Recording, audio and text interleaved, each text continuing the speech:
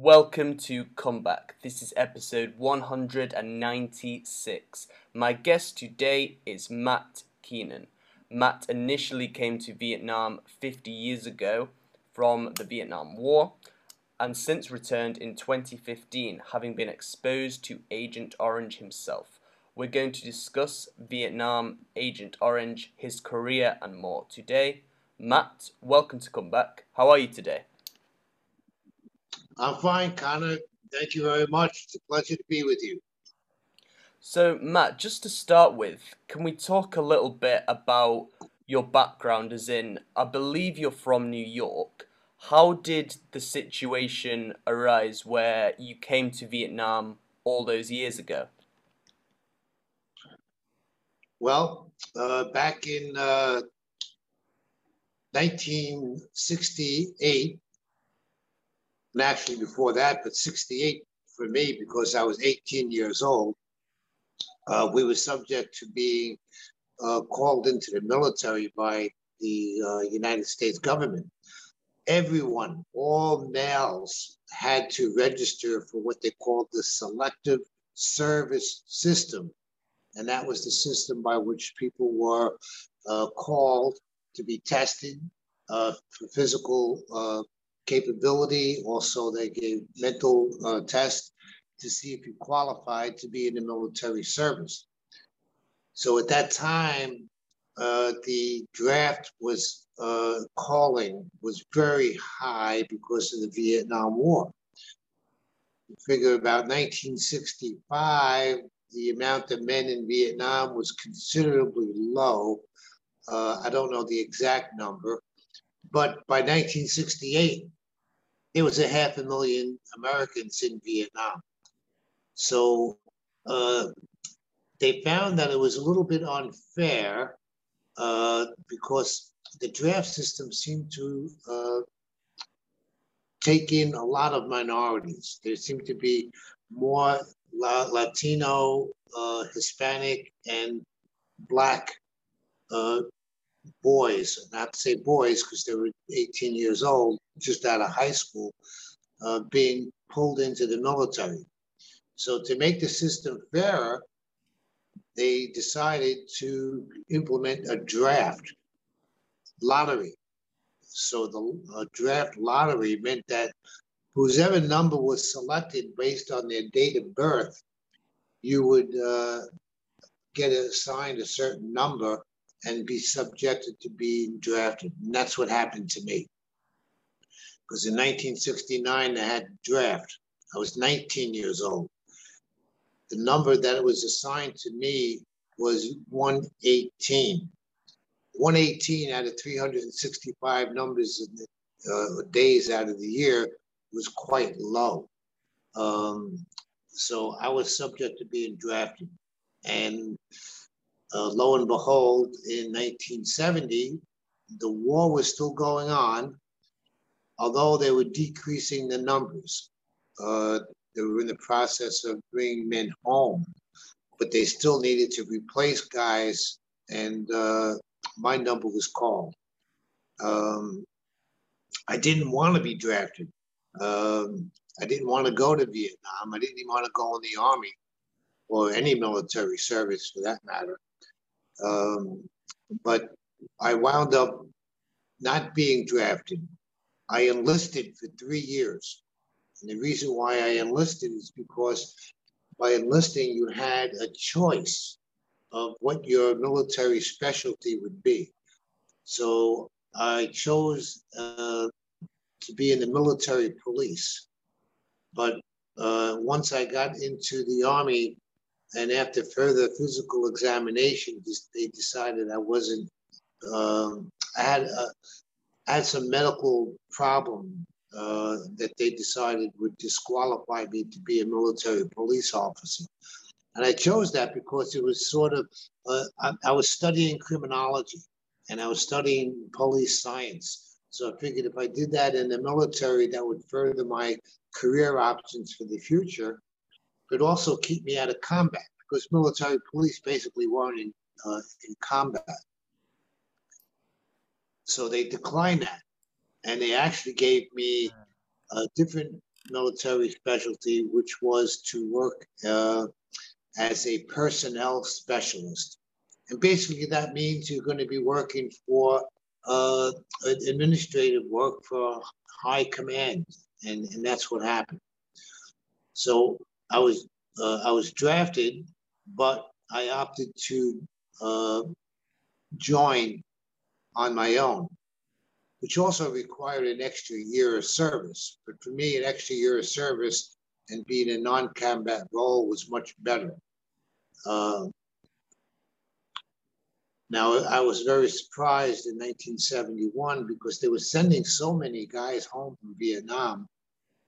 It actually went from 500,000 to 1971 to around maybe 100,000, 80,000 men. And I was called to go. And that was in September of 1971. Right, So that's a long story of the progression of me going into the military. Yeah, of course. And whilst you were here in Vietnam during that time, do you mind telling me more about how you found the entire experience? My experience of being in Vietnam Yes, during that was, period. yes, of course. Well, the only thing we knew about Vietnam really was not so much about Vietnam history, but more about what we saw on television. Give you a little perspective. In 1962, when they had the Cuban Missile Crisis, I was only 12 years old. And so I learned from a very young age, at the age of 12, that there was a political rivalry going on with, say, capitalism and communism. And at the age of 12, we were hiding under our desks out of fear that we would get hit by missiles, nuclear missiles, shot off from Cuba when Russia was trying to influence Cuba.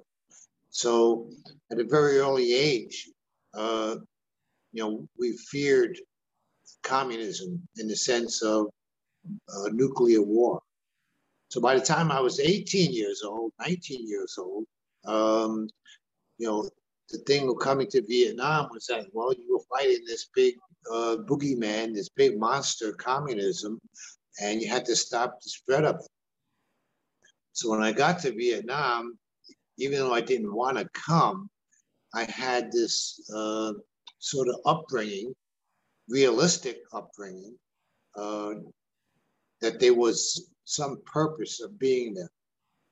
When I got to Vietnam, not knowing anything about the people itself or their culture, was a shock to me. Not so much a culture shock, but shock in environment, because you went from one day being in the United States, and then the next day you're being in Vietnam, and there's a difference in climate. It's very, very hot and very humid, tropical, and you're hearing the sounds of war. So for me, the first experience was that hearing explosions, hearing helicopters, hearing jet fighters zooming overhead all the time, helicopters always, in the area, in the sky, near your sight and within your ears. Even to this day, I hear a helicopter or I hear a jet fly over, I immediately look up. And it's not so much as a flashback, but it's a memory of experience, that constant noise, that constant sound. So that my initial time was those first few days was getting adjusted to these new noises, which were also quite frightening, to tell you the truth, because now you knew you were not watching the war on television, back in the comfort of your United States, but you were actually in it. And so that's a big adjustment, because now you're going from the feeling of security to the feeling of insecurity, where you don't know if you're going to be alive the next day. You don't know when you go to sleep if you're going to wake up the next day. So that's a big adjustment. And, you know, then it's just dealing with counting every day that you live to how many days you have left to go back home. And we had an expression back then, is that when you got back, when you left Vietnam to go home, you were not just going home, you were going back to the world, because we didn't consider Vietnam to be part of the world because it was so crazy that this could not be part of the world. So guys who were going home, and women too, thought of being Vietnam as not part of the world. And when you were leaving, you were going back to the world, wherever that may be. Yeah, I see. And once you had come back to the world, come back, how did you readjust then to civilian life where it isn't quite as hectic by any stretch as what you were used to in Vietnam? Well, that's funny. Just as quickly as I'll just explain something. I had the major role I had while I was in Vietnam was to work on what they call the gradual withdrawal of the American forces, handing over uh, wartime responsibilities to the South Vietnamese Army.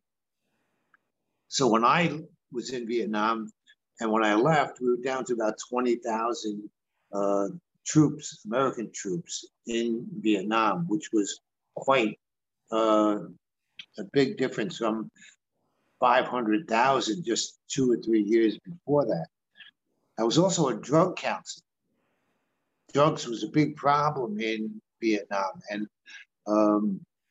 I was, part of my job also was to be a drug counselor, help guys who got addicted to heroin while in Vietnam, help them get home drug free. So I actually felt, I felt that I was doing good stuff by helping withdraw troops from Vietnam and also by helping guys get drug free. So coming home was great. It was fantastic. And you know, just like when you leave to go there and adjusting to that life of a war, you don't get any time to, I guess, acclimate yourself or adjust. It's like one day you're in the war zone, and when you get home, the next day you're home. There's no debriefing. There's no, time period of people sitting down with you and saying, "Okay, Matt, you just came home from the war. You know, you may be experiencing some of these things, and this is how you should deal with it." So, no psychological uh, debriefing, so to say. I mean, they train you to go to war, but then they don't train you how to not be in war. All right, so you go home with a lot of these feelings that you just have to deal with yourself over time to make that adjustment. And I said, even today, to this day, now I live in Vietnam now, all right? So, we'll get to that part.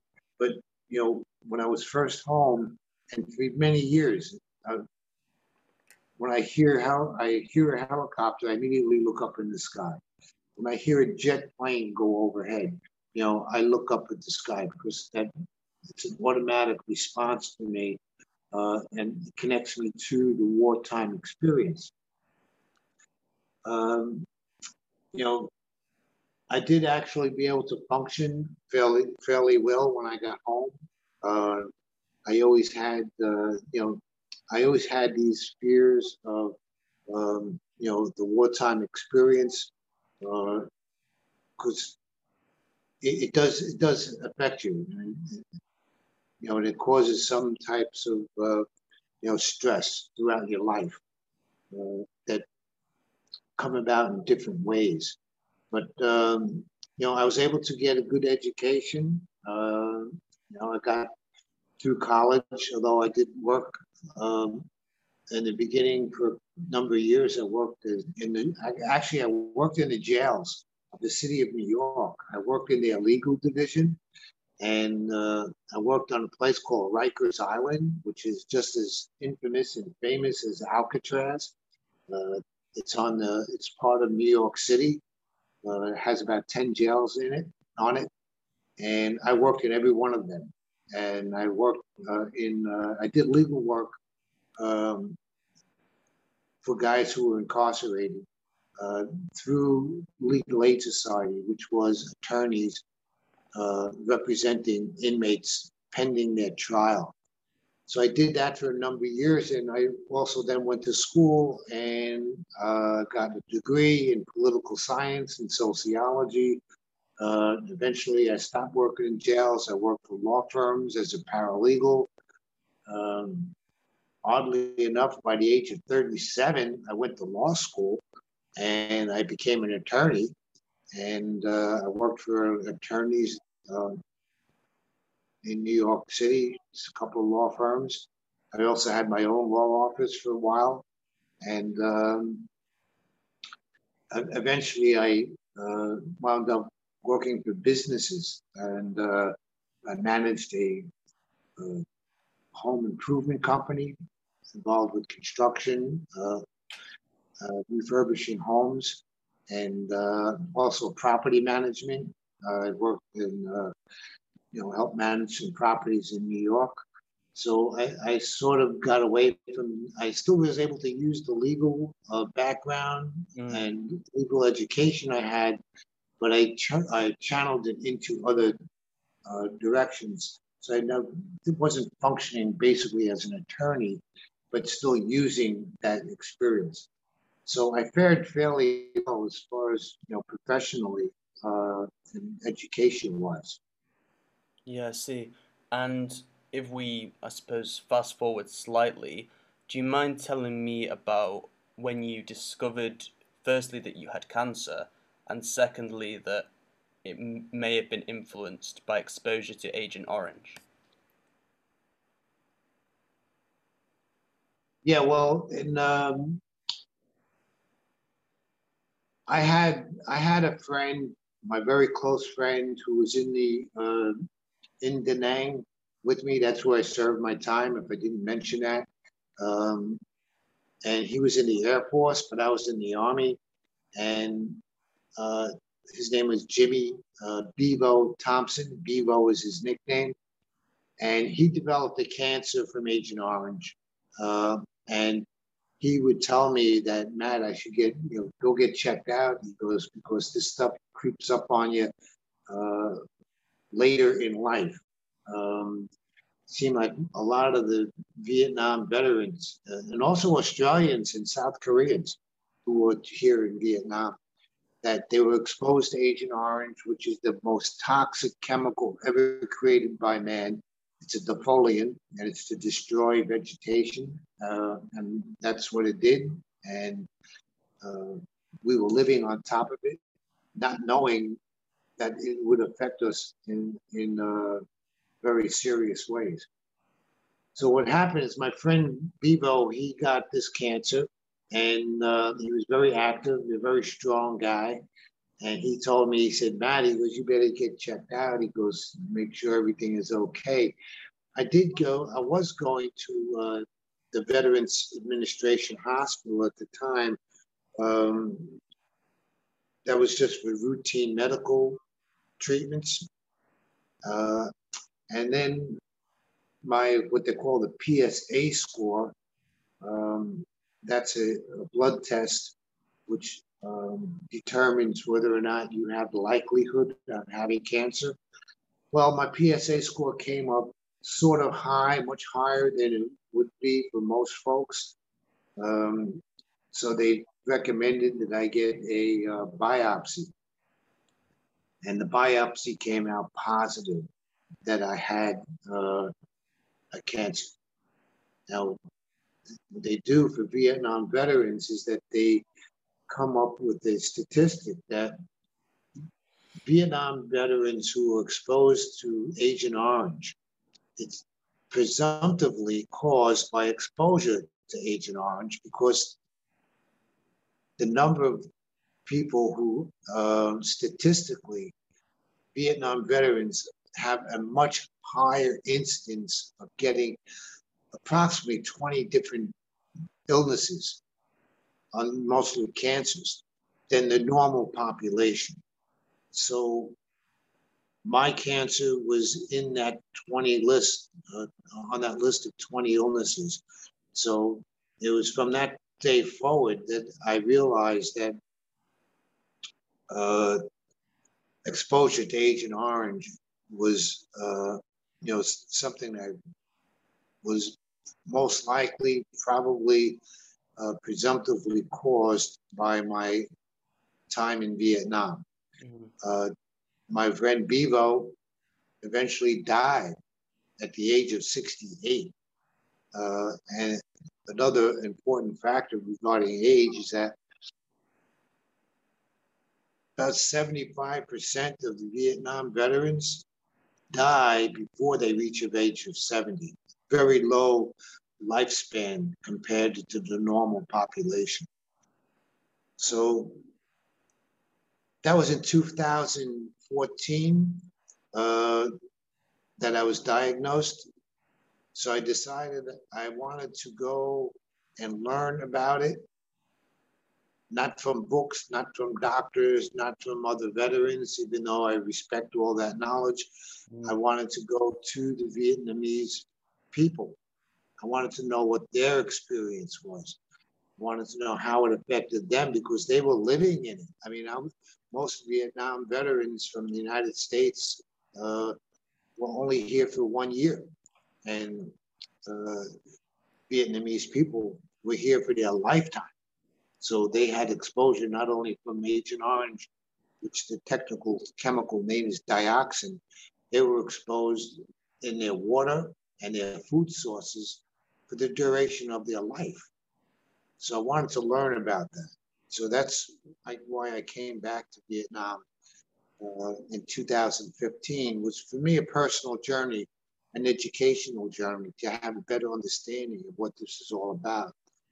And so I did. I decided I'd come back to Vietnam. And my first trip was in early of 2015. Okay. I think it was around March, April, May of 2015. Yeah. And what was your initial reaction like once that you'd touched down in Vietnam again? Well, it's kind of a strange experience because this is a place that originally 50 years before I didn't want to ever go to. I mean, at that time it was 45 years, but so it was a little bit of a strange experience. It's not a place where I ever envisioned I would want to go back to, but for me, it was an educational journey. So it wasn't like a vacation. My initial experience was in learning about it was to do volunteer work in schools for children that were affected by Agent Orange. So this means is that they were either children or grandchildren of parents or grandparents that were exposed directly during the war, but because of their DNA, transferred the effects of Agent Orange to them. So they may not have been directly exposed to it, but their parents or grandparents were. And I learned a lot about that, and just working with these children who had all kinds of disabilities. Some of them were manifested in a way that they had, bodily deformance. One arm could be longer than the other. A leg could be shorter than the other. Maybe they were paralyzed to some extent. My best friend Fun, he's only about 3 feet tall, and so was his sister. But their father was directly exposed to be Agent Orange because his father was a truck driver for the North Vietnamese Army. It's very strange because now I'm good friends with Fun, and technically speaking, 50 years prior, I would have been his father's enemy, Yeah, I see. and now we're best friends. So just by hands-on observation, I saw that there was a big problem with people's physical disabilities, serious illnesses. I met uh, some some people who never got out of bed in their whole lives because they're not capable of doing it, and they need 24-hour care. Um, so I learned a lot about the devastation that was caused by Agent Orange. Yeah, I see. And the work you do today, do you mind telling Yes, me? And I did watch the videos that you showed me kindly. Do you mind yes. telling me exactly what you do in assisting children affected by Agent Orange? Yeah, sure. After that first experience, I decided, and part of that journey, that first visit, I came back to Da Nang, and I came back to Da Nang because that was sentimental. My first month was really up in Hanoi, um, but when I came to Da Nang for a couple of days, really just wanted to go back to where I was 50 years or 48 years before, and I met some other people who worked in a daycare center in Da Nang that were people affected by Agent Orange, young people. And I was so I was so captured by and enthused by the Vietnamese spirit of welcoming me back. Uh, One of my biggest fears was that I'd be considered like the bad American, the ugly American, the guy, one of the guys who came back, but was also part of what caused all these problems. But it was totally opposite of that. I was welcomed. Everybody felt treated me very nicely, very respectfully, cordially, was very helpful in many respects. Um, and so what I did is when I left Da Nang in 2015 on that first visit, I decided I was going to come back because I wanted to learn more and I wanted to help these kids in these care centers. So what I did is I kept on coming back and kept coming back. Every year I'd come back once or twice, actually twice a year. And each visit was normally around 10 weeks, sometimes 12, depending on the time of year. Because I also had to get medical treatments back in New York. So I had to stagger my visits, go back and forth. I have family in New York and friends, so I didn't want to live here at that time. So I did both. I lived half my life in Vietnam and half of it back in the United States. But what happened is, you know, I, I was able to learn more and more about the effects of Agent Orange. And what I first initially did is I just wanted to come and be a help. I wanted to help the daycare center staff. I wanted to help them do their job as far as taking care of the children. The daycare centers are a very safe place, safe to the extent that their parents or significant others can go to work and they can leave their children at a place that is safe, um, as opposed to being home alone or not going to work and having to care for them at home. So that was my initial role, was just to be helpful in any way capacity, any capacity that was needed. So if the teachers needed help teaching, I would help teach. If they needed help, Matt, I got to leave the classroom for a few minutes. Can you watch the children while I'm away? Yes, I can. If they needed help playing sports, I would help them. I I would participate in helping them play soccer or even basketball. We built a basketball hoop and we taught the kids how to play basketball. Sometimes there was dancing and we would help, dance. It's one thing I could do. I can't sing and I can't play music, but I can dance. So, I was gifted with that ability and had a lot of fun and still do helping the kids dance and have fun, with the music And it got to the point where people would, I would even dress up as a clown and have fun with the kids. And, they would always look at me as like, you know, the crazy man from New York. What is he going to do today to help us have fun and laugh? Over time, I met a lot of people on an international level. So we get a lot of visitors at the daycare center. We get visitors from Australia, New Zealand, from Japan, South Korea, Europe. We get visitors from the United States. Some of the universities and even high schools would send students to the daycare centers because they themselves was an educational experience. They wanted to learn about it. The Canadian Navy, the United States Navy came to the daycare centers, and it gave me an opportunity as an English speaker to have a different role. I was able to communicate and explain to foreigners who didn't speak Vietnamese and only spoke English. I then went into a different role. I went to a role of how you would say, be a voice for the people who could not articulate or explain their circumstances. To have a disabled person who doesn't have the ability to understand what is dioxin, what is Agent Orange, why is it affecting me this way. They have no capability of understanding that, but I do, because I have been affected by it, but in a much different way. It hasn't affected my ability to think or articulate or communicate. So I realized I had a higher role. I could still do what I was doing to help the kids have fun, help the staff make their jobs easier, but I could also spread awareness about a very serious problem that is not going away. It's still here, it still exists, and it will still exist for years to come.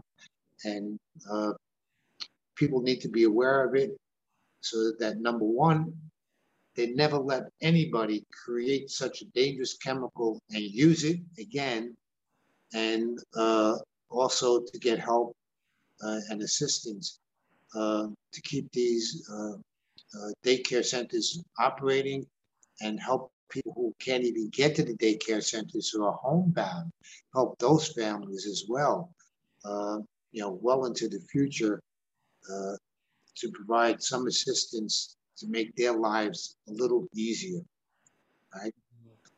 I see. It's still astonishing that even though the war finished, say, 40, 50 years ago, the effects are still very much there, and that's part of the work that you're involved in. Yes, yes. I sometimes think of it like, the atom bomb was very serious. They should probably never use them again. But the bomb goes off and it has fallout. Okay. Obviously, the radiation does cause problems, but the radiation will eventually dissipate and go away.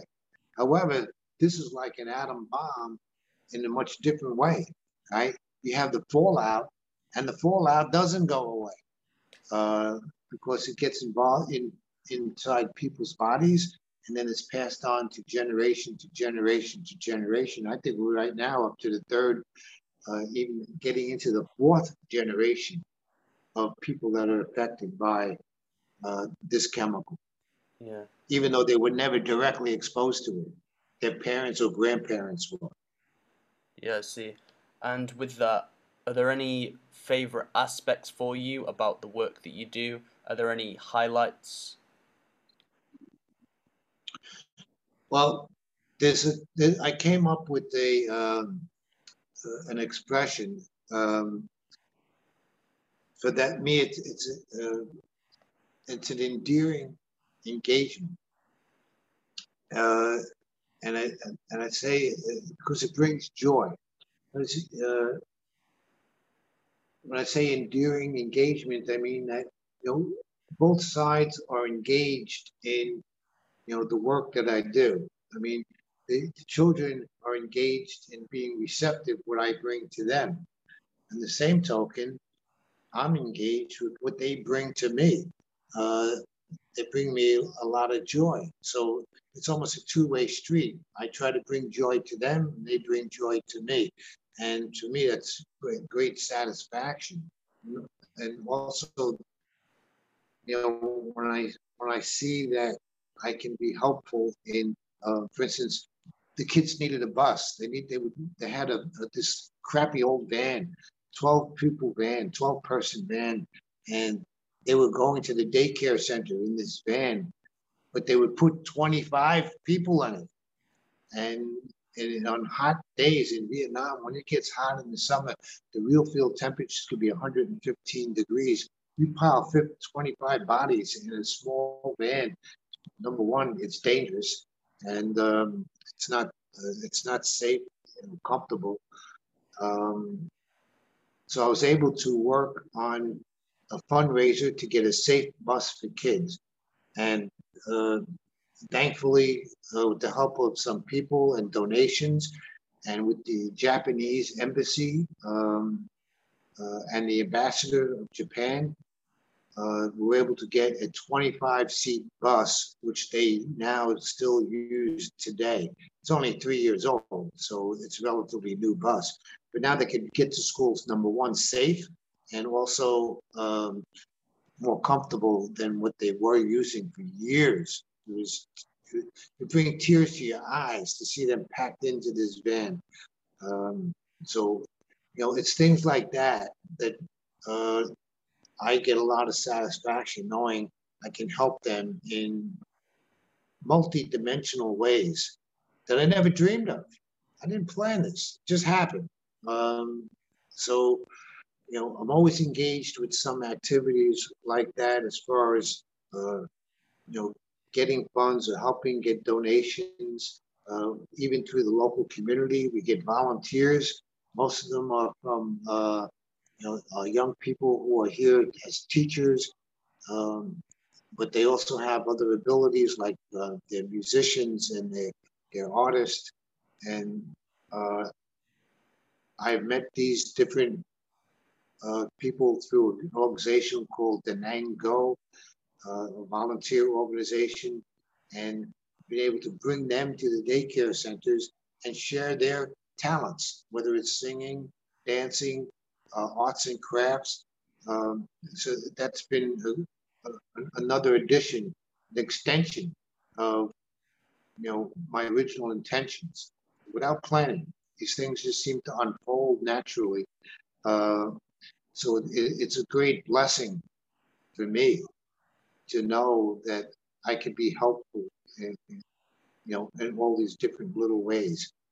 Yeah, yeah, I see. And obviously, you've been to Vietnam twice, both at very different points in history and in very different Yes, capacities.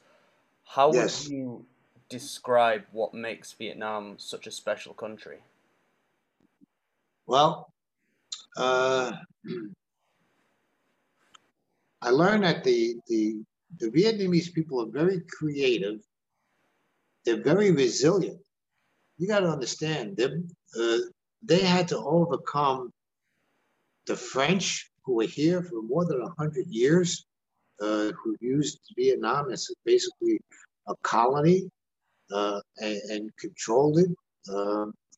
And then during World War II, they had Japan come in. Japan wanted to rule all of Asia. Uh, that obviously stopped in 1945. Ho Chi Minh wanted to declare that they were independent and wanted to have one unified Vietnam. But after World War II and Japan left, the French came back. And Vietnamese, after 10 years in 1955, they fought the French, and the French gave up, and the French left. But then what happened? The United States came. When the United States, the biggest military in the world, they came here from 1961 to 1975. The United States gave up. And even years later, China tried to come back in 1985. And Vietnamese pushed them out. So there's one thing, they're very, very determined, very resilient, and they're very resourceful.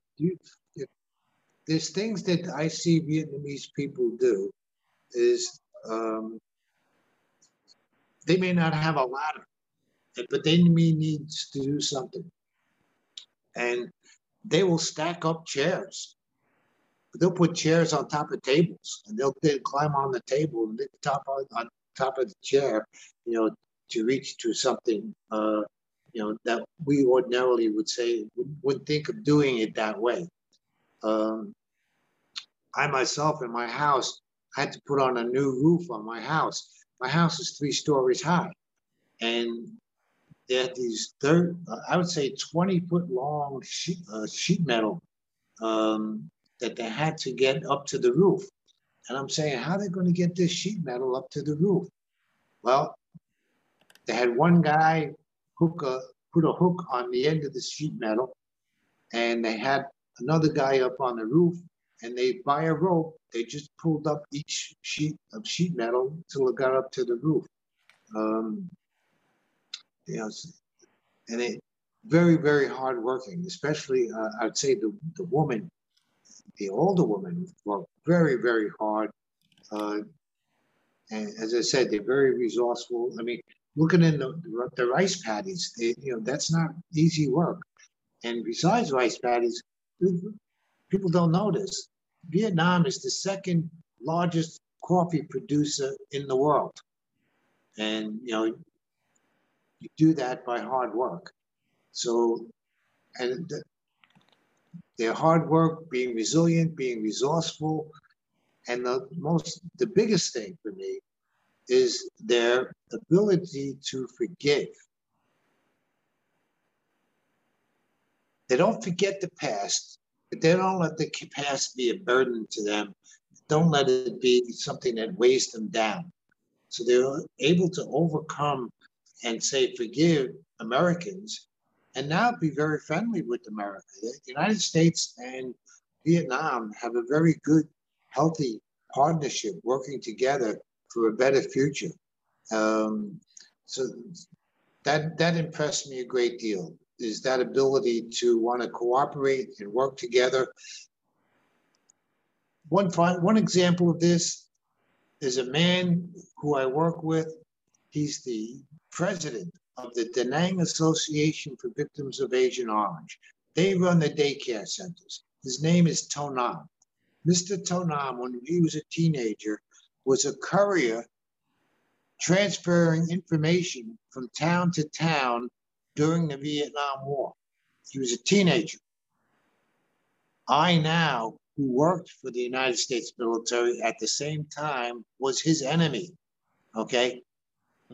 I was his enemy, he was my enemy. And now we work together hand in hand, helping the kids with problems with Agent Orange. So that this is kind of evidence to support, what I was saying, personally for me. And I see it all the time in many different ways. Absolutely. And coming to the end of the conversation, Matt, you've obviously settled in Da Nang, Vietnam now. What are the aims for the future? What would you like to achieve going forward in the work you do? Well, it was never my intention to be living in Vietnam. But what happened, I realized that I have a very good life in Vietnam. And I decided last year, in the year 2020, that I would live in Vietnam, and New York would be, or the United States would be the place I would go to visit to see doctors, visit to see family, but I would live in Vietnam. And I happened to meet a very lovely lady. Her name is Lana. Lana is the cousin of the manager of a restaurant called The Happy Heart, whose name is Mimosa.